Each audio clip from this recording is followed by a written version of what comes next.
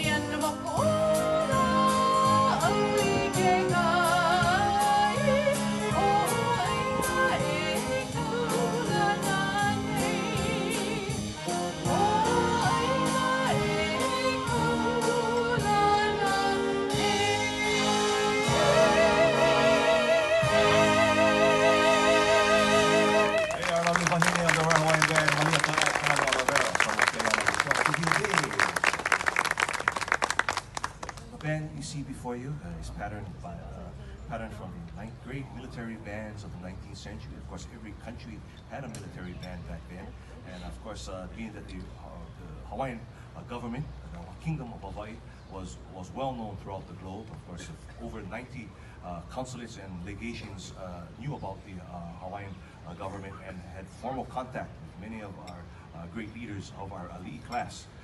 This next song demonstrates the wind capabilities of this military band grouping. You see before you the Royal Hawaiian Band. And we take a great movement from a larger work by Gustav Holst. For many years, this has been a great staple of military bands around the world. Please enjoy the third movement, March, from Gustav Holst, First Suite in E-flat.